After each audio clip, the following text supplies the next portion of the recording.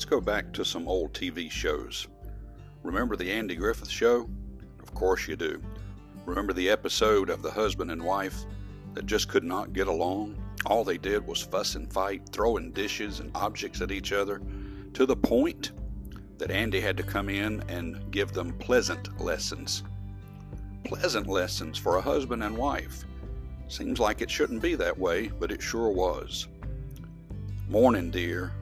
Morning, honey. If that's the way somebody's going to tell me good morning, I'd rather them just be silent.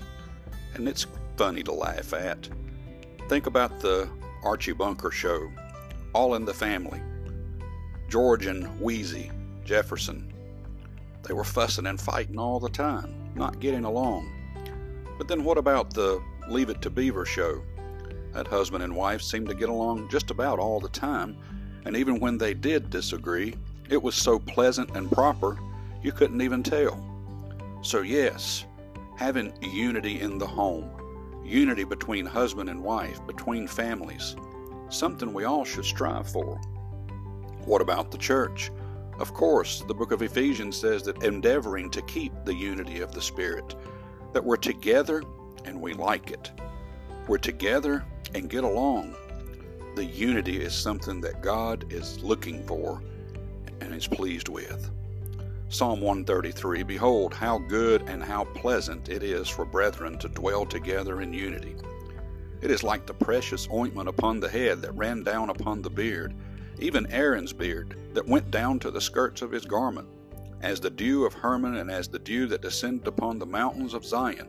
For there the Lord commanded the blessing, even life forevermore.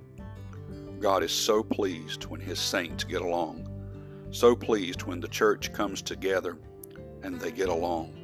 They enjoy their time together. In fact, they desire to be together more and more every day, not less and less. So we have the ability, if we'll just try.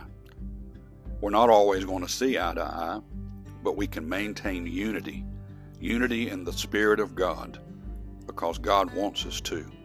Why would we not want to please the Father with our unity? We can laugh at the television shows with disunity, but it's really no laughing matter when it comes to the people of God. We should want to get along, and we should get along. Let's try that today. May God bless you and have a wonderful day.